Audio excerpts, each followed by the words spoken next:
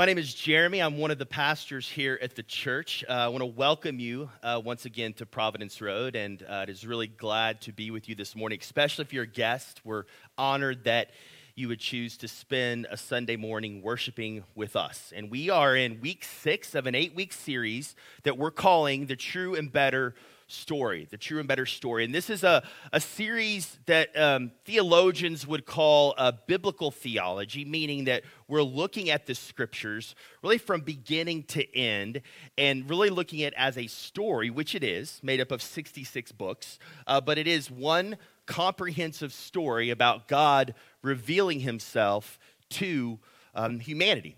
I was explaining this this week to someone, and I think it's a good explanation of why we're doing this. If you think of a closet, and oftentimes when we're doing our own quiet time, reading in our own scripture, even doing sermon series over specific books of the Bible, you could think that as like a hanger.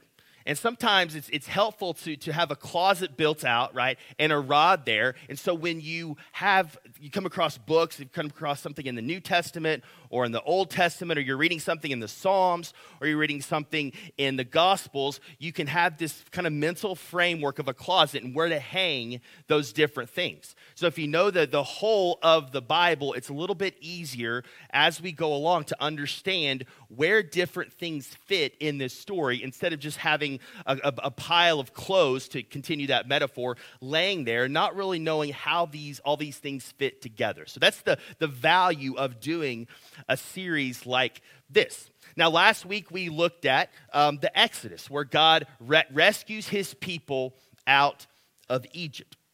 And he rescues them from Egypt, parts the Red Sea, and then once they get on the other side, Egypt is done, Pharaoh is no longer a threat, and then he gives them the law shortly thereafter. And giving them the law is an act of grace that shows them how to flourish, the way of flourishing moving forward for a people of God. And now they're not deserving of this. They still struggle to love God wholeheartedly. They're still grumbling every chance they can get because things aren't exactly perfect as they imagined when they got out of Egypt. And we actually saw last week that this is often us, right? We grumble. We complain. We don't trust God. In the moment, we have trouble trusting God, and we forget to think back of all the ways that he's been faithful to us, and allowing that to help us trust God in the present.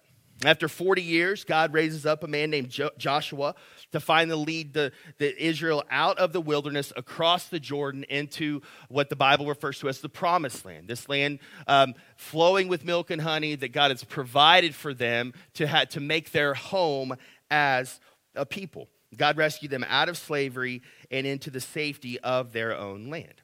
But the cycle of rebellion continues.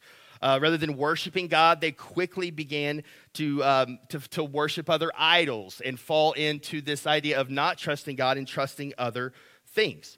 And over the next several centuries, they would fall further and further away from God, who rescued them and delivered them. But God is still on his mission. And even though God had shown himself to be God and a faithful God and even a king if they wanted to use that language of God, but they didn't. So they cried out for a human king. They wanted to be like the other nations and said, we want somebody physical that we can see and that we can worship and we can honor. So God says, okay, against their better judgment, he's like, okay, I'll give you what you want. I'll give you a human king. And one of these kings was David. And out of all the kings, he was probably the most faithful. Scriptures call him a man after God's own heart. He brought the nation together, did some great things as king, also did some shameful things as king. And as David was about to die, God made a covenant with David that said one of his sons will eventually reign over God's people forever. And we know that to be Jesus. Now, the David and Goliath, this story of David, which I'm sure most of us have heard of, even if you're not a churchgoer, if you haven't been in church super long or ever, you've probably heard the story of David and Goliath, or at least heard it referenced. And this is a story that really encapsulates really a lot of that time period when Israel was looking to their own king to save them, right? And when we've heard of, if you remember and think about David and Goliath, you probably think, and maybe you've heard it taught this way, that this story is about the underdog. It's about the underdog. It's about the little guy winning. And that's true to some extent, right? And the story also could be about, facing your own giants, right? In the story, you're David. You should have boldness. You should have courage to fight the giants in your life. So be courageous, suck it up, and be like David. And those things are somewhat true and are principles that could be drawn from this, but that is not the point of David and Goliath. That is not the reason why this is in the scriptures, right? The reason this is in the scriptures is because David is a type of Christ. When we read about David, the scriptures, God wants us to see forward to Jesus. Think about it. You have David, right? A surprising hero, small in stature, was the last of Jesse's sons, was the one that you said, no way this guy can be king. No way this guy will be chosen by the prophet to be king. And yet he is chosen. He rises up. He is an unlikely hero, the same as Jesus. And you have Goliath and the Philistines, who God's people were terrified of, and rightfully so from a human standpoint, right? And this story, the Philistines and Goliath are to represent sin, Satan, and death, and our flesh, and the things that hold us back, and the things that enslave us. And then you have the Israelites, right? The rest of the Israelites outside of David, scared, faithless, fearful, afraid, weak, purposelessness, hopeless, and that is meant to describe us oftentimes, right? And David represents that he's stepping forward, and he is representing, he's part of God's people, right? Like Jesus is, and he is representing God's people to the whole. He's fighting the battle on behalf of Israel. If David loses, they lose. If David wins, they win, right? So God's people are kind of brought along with David in his victory. So when we see David, we're supposed to see Jesus. Not we're the hero, Jesus is David, we're the Israelites who are dependent upon one to save us from the things that come across anything really in our life, but primarily sin, Satan, and death. Now after David's sons did not follow after their father for the most part, and they didn't follow God. They began to turn to the gods of the other nations around them, and they rebelled. Because of their rebellion, God brought other nations in to conquer them. First, it was the Babylonians, then the Persians, then the Greeks, then the Romans. All at one point or another captured, some of them enslaved, exiled, at minimum minimized them, pushed them to the margins. And it didn't seem for a while that God did anything to stop them. If we're just reading the scriptures, we're like, God, where are you at? Are you going to help your people? Have you forgotten about them? Have you left them? But God was still on his mission, right? During the exile, God brought the prophets. He gave them a great promise that one day he would come and rescue his people. One day I'm coming, and he gave them the prophecies of Jesus. He would send a mighty yet humble servant to redeem them, similar to King David, but better than King David. And so at this point, God's people are left waiting and longing and hoping for that day when God would come to rescue them. 400 years passed from the last writings of the Old Testament into the beginning of the Gospels in the New Testament. 400 years of waiting. That's a long time. Think about that in just terms of our country, right? Like that is 400 years is a long time for God to be silent. And then God sends Jesus, right? The true and better king, the one spoken of about being in the line of David. Right? And Jesus fulfills the covenant of God through his sin, through his life, death, and resurrection, and overcoming sin. This is the way that Jesus keeps the covenant of God. Now, I want to go to 1 Peter 1. This is the verses that Logan read. And I chose this passage because I think it really captures really well this idea of Jesus coming. First off, Peter spent a lot of time with Jesus, right? One of his closest disciples.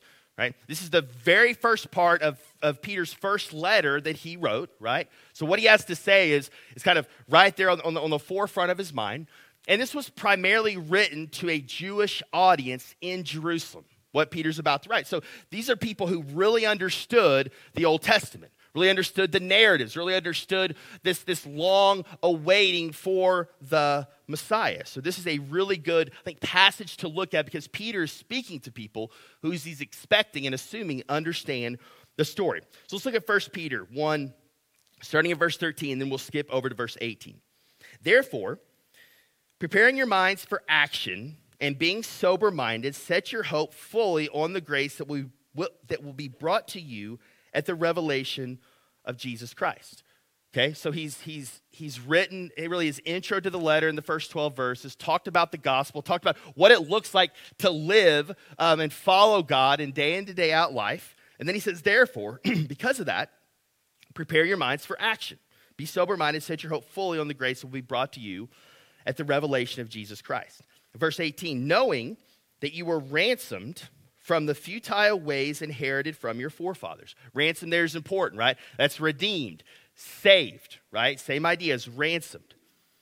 He says, not with perishable things such as silver or gold, but with the precious blood of Christ like that of a lamb without blemish or spot, right? And in these verses, you see that God sends Jesus, the true and better king, to keep the covenant, who fulfills the covenant through his life, death, and resurrection. Okay, so let's look at those three things, right? His life, his death, and his resurrection, right? His life, right? His life. There's not many examples better than Jesus' life, that encompass Jesus' life, than Matthew 4. Matthew 4. And Jesus is here as king. Remember, he's come as king. He hasn't really manifested himself in this way, but looking back, we know that he would become king, right? And he's going to be in the desert here, kind of battling Satan with the temptation, okay? And as I read this, I want you to read this really with kind of through two lenses. One, thinking about Genesis 3, right? Adam and Eve, and seeing the parallels between Adam and Eve's temptation. And I also want you to see just how this applies to our current day in and day out life as we kind of push back against our sin and Satan and our flesh. It's super practical if we allow it and read it that way. Okay, let's look at verse 1. That Jesus was led up, notice that, he was led up by the Spirit, okay, into the wilderness to be tempted by the devil. So at this point, Satan didn't initiate this like he did in Genesis 3, right? The Spirit is initiating this. God is initiating this by His Spirit by taking Jesus out into the wilderness. And the whole purpose of this, it says, to be tempted by the devil. So God fully knew what was about to happen here. He takes Jesus out to the wilderness, or you could say the desert, right? And so, again, Eden was a garden. It had everything. The temptations centered around food. See, Jesus here goes out to a desert, a wilderness, where he's fasting, where he doesn't have any food. It's a little bit harder even for Jesus, this temptation. Verse 2, and after fasting 40 days and 40 nights, he was hungry. And the tempter, Satan, came to him and said to him, if you are the Son of God, command these stones to become loaves of bread. And once again, Satan, like Adam and Eve, doesn't come threatening violence, doesn't come threatening physical harm to Jesus, doesn't come in some display of power and swords and when we think of war. No, he comes subtly, and he says, and the tempter came and said to him, if you are the Son of God, questioning his identity off the bat here, right? If you are the Son of God, right? If you are the one who God really loves. If you are the one who moments earlier when he came out of the water from his baptism, God said, this is my son whom I'm well pleased. Like if you're really that person, then do this, right? So we see the sneakiness of Satan here. Command these stones to become loaves of bread. Right, this is kind of the temptation to provide everyday provision for us, the provision that God provides. He's saying, hey, if you can do this, then show me how you can make stones become bread, because everybody needs bread to live on, right? But Jesus answered, it is written, man shall not live by bread alone, but by every word that comes from the mouth of God. He quotes scripture there. Now, there's something behind quoting scripture, right? It's not scripture has just some magical thing where you could just throw scripture out and that's it, right? He does quote scripture, but it's more of what's going on inside of Jesus, right? He's trusting God. He's trusting. He says, no. I don't need to do that. I don't need to make stones become bread, because that's not the most important thing. The most important thing is loving God, is trusting God, right? is living by the words of God, Jesus says.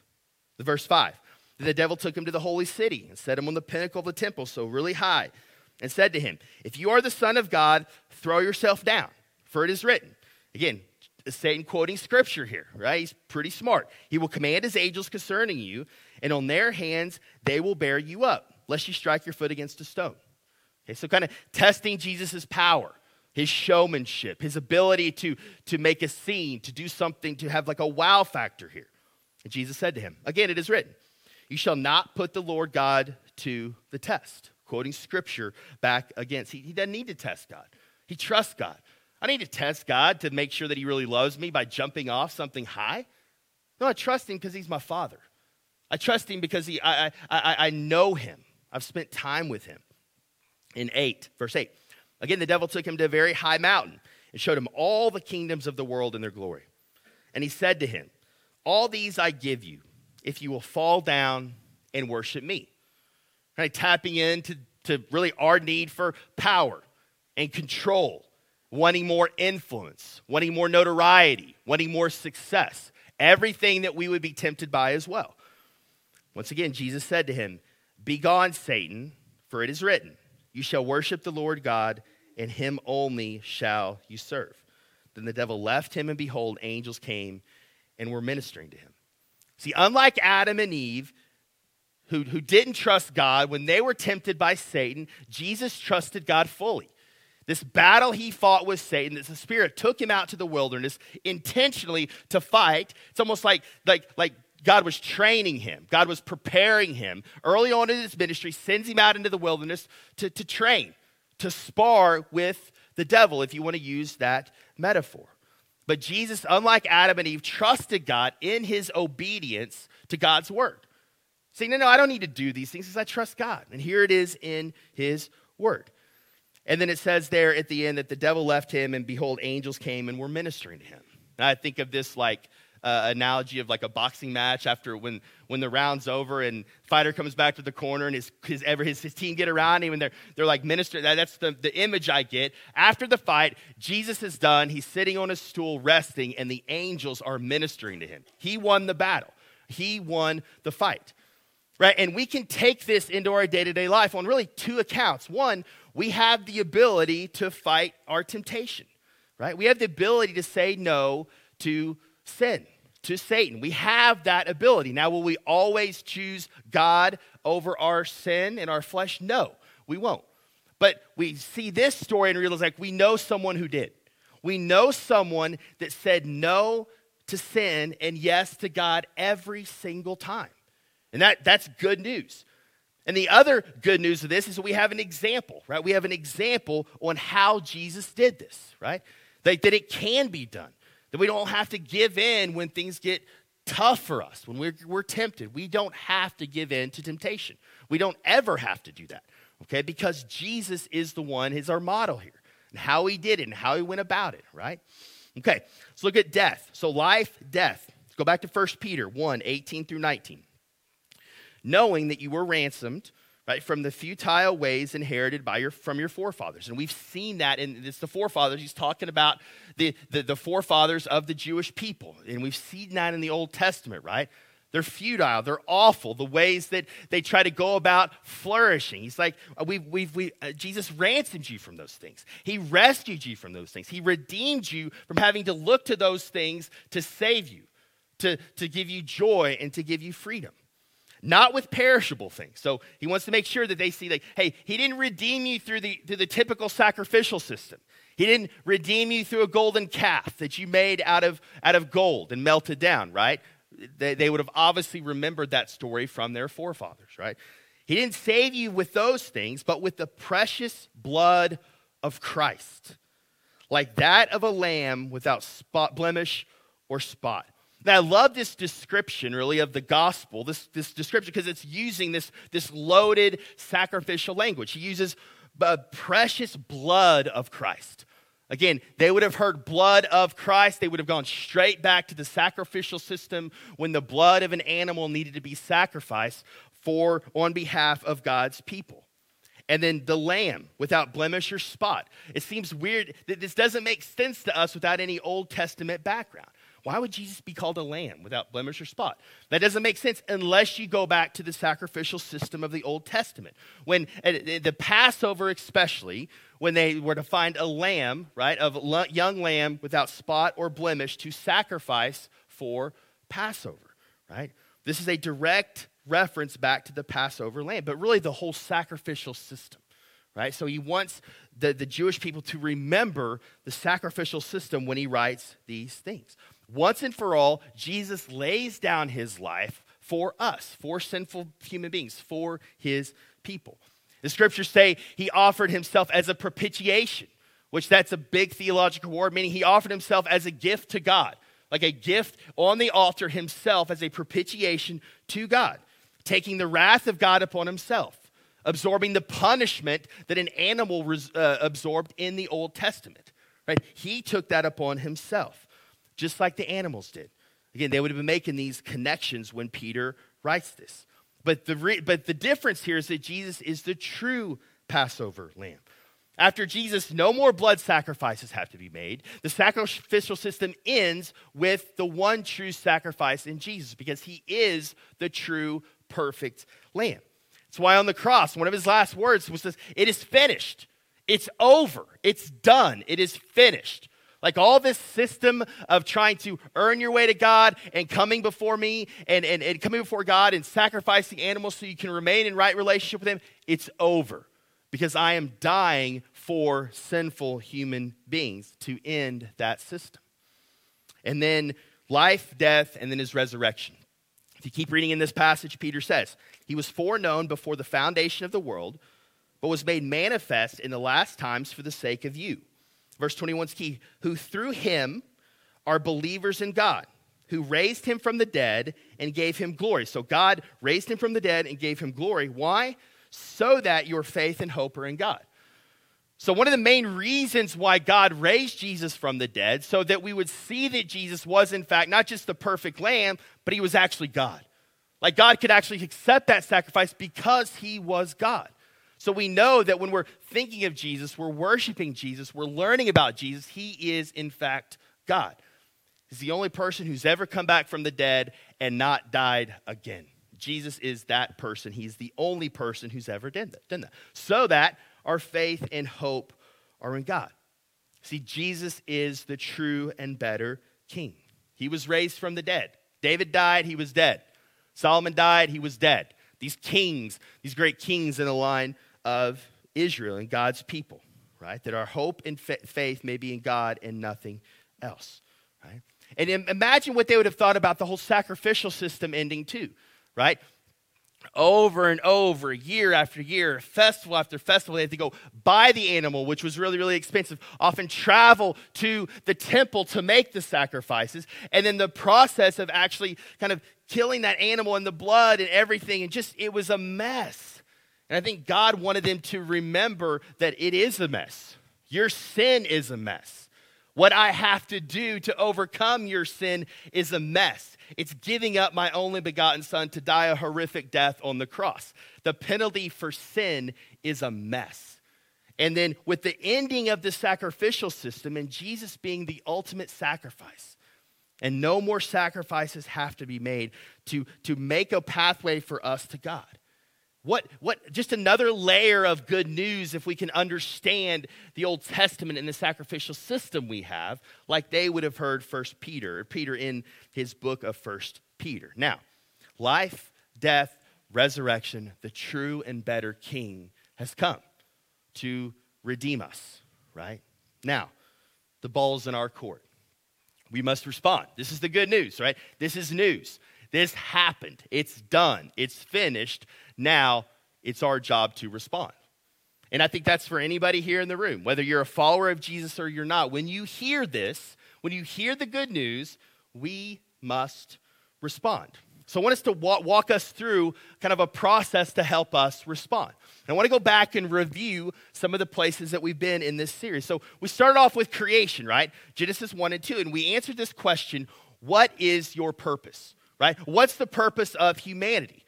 That's one of the questions Genesis 1 and 2 are answering, right? So on one side, if you look at the Bible, the purpose is to honor and glorify God by being fruitful, by obeying the mandate that he's given us. Be fruitful and multiply and have dominion over the earth and subdue it. To say it another way, to extend Eden. To make Eden this place where humans are in communion with God and push Eden out as far as we can. That was the mandate given to Adam and Eve, to humans in Genesis 1 and 2. Now, if we miss that, if we say, if we answer that question differently, what is our purpose? We'll say, well, it's about being happy oftentimes. Or it's about God made us so that we would be happy, period. So we need to get to kind of find our inner self, find this innocence that we used to have before all this junk came into our world or my life, and we need to go back to making ourselves happy, okay? It's another way to kind of read Genesis 1 and 2 in a really unbiblical way. Next up, you have the fall, right? Genesis 3. It's answering the question, what is the problem, right? Biblically, the problem is sin, right? Adam and Eve sinned. Sin came into the world, messed everything up. The world is broken, messed up, and fractured. And when we are born into this world, and we are born with sin. It's what theologians call original sin. We have that sin that Adam and Eve had. That's the problem, the way the Bible would explain it. Now, we can also, though, we can define the problem differently. We can say because it's about my happiness, really the problem is anything that's going to get in the way of my happiness. Could be restrictions put on our life, maybe the family we were brought up in, maybe bad experiences, maybe externally given identities that we don't like. Maybe some stuff from tradition, stuff from restrictions from religion. Now, some of those things are bad, right? Some of those things could be major problems, but they're not the main problem, right? They're not the main problem. It's not just the problem because it's getting in the way of my happiness. The issue foundationally is sin. But if the problem is it's robbing my happiness or my joy, the solution begins to be, well, what's gonna make me happy? What are the things that's getting in the way of my happiness? Those are the things that need to be stopped. Whatever's hard in life, whatever's keeping me from achieving that kind of that happiness that I want in my inner self, that is the enemy that needs to be stopped. Now we have next, what is the solution? And that's what we've talked about today. What is the solution to the problem? Now, if the solution over here is to chase pleasure, to do whatever we want to do whatever we think is right, to kind of make judgments about right and wrong, good and evil, and say, I'm going to do whatever I think is right, whatever I need to do to make me happy in that moment. And then if anyone tries to get in the way of that, to being my true self, to being what really makes me happy, they're the enemy. They need to be stopped at all costs if they are getting in the way of my happiness. So you see that if you define the problem in a certain way, the solution is going to be different. The solution is not going to be Jesus. The solution is going to be, let's get all the stuff out of the way in my life that's actually weighing me down. And oftentimes, if we're chasing pleasure, and if we're just chasing that fleeting happiness, we turn into pure consumers, right? We just consume things. Whatever's going to make us happy, whatever's going to make us feel good, whatever's going to numb our experiences and our pain from the past, so we consume and we consume and we consume. And marketers know this, right? Marketers aren't dumb, right? They know what our deepest longing and need is as a society, right? It's to be happy. It's to be successful. It's to be beautiful. It's to be free to do whatever we want to do. That's why when we see commercials, right? They're never about the things that are maybe what are really, really best for us. They're about the things, and they're wanting us to be attracted to the things that'll make us happy in the moment. Again, if you misdefine the problem, then you're going to look for different solutions, right? And when this view comes into church, it becomes a problem, right? Maybe even some of us as followers of Jesus have fallen for what the solution really is to our problems, right? Following Jesus can mean, hey, coming to church, right? Because that's a good thing, right? But we're not going to get too close to people because we can't really be known. We don't want people to know the true us, how we really are. So we're going to kind of keep our distance, right? Because it's about being happy, right? It's about not doing difficult things. So we're going to stay on the fringes, right? And if it's a consumption-based thing, then we're going to go to a church that meets my needs. Whatever needs I have, we're going to go to churches that meet my needs. And once a church stops meeting needs, then there's probably going to be the exit from that church, there's probably another church around the corner that you'll try again to meet your needs. Again, because it's about chasing happiness, about finding your needs being met. Because the problem isn't sin inside of you, it's something else that you're trying to chase with pleasure or consumption. Now, the solution is to put our trust and faith in Jesus, right? Dying to ourselves, right? Forgetting about ourselves, living for him in faith and in trust, and following the way that's going to lead to the flourishing and blessing and being able to grow spiritually, where true freedom and joy is found, not the fleeting pleasures that often we are faced with in our world through consuming things, right? So instead of consuming our way to happiness, we find our happiness and joy in Jesus. And if that happens, we can let our guards down. We can be fully known without being afraid of rejection. We can truly give our lives away for the sake of others, risking ridicule, risking rejection for the sake of others. Because, again, we're not looking for just happiness and my own needs being met. I'm submitting myself to the lordship of Jesus, and now I'm about his will and his mission. So we can actually love other people well. We can be freed to love others and not be thinking about ourselves all the time. And we can be about God's mission, seeing people who are far from God reconciled to God. People who don't have a relationship to Jesus coming into a relationship with Jesus. If we see Jesus as the solution, not just trying to put a Band-Aid on a wound from our childhood. Now, that may be important. That may be important to deal with. You may have had some bad experiences, but we still come to Jesus to have those things met and come to Jesus to have those things healed and not try to medicate through consumption or some other form. See, the covenant here, the word we used last week a lot, covenant, God always upholds his side of the covenant, always. All throughout the scriptures, God is faithful. God's people were the ones who were faithless, who were unfaithful. And we see on the cross, when the true king comes, God kept one side of the covenant. But who kept the other side of the covenant for people?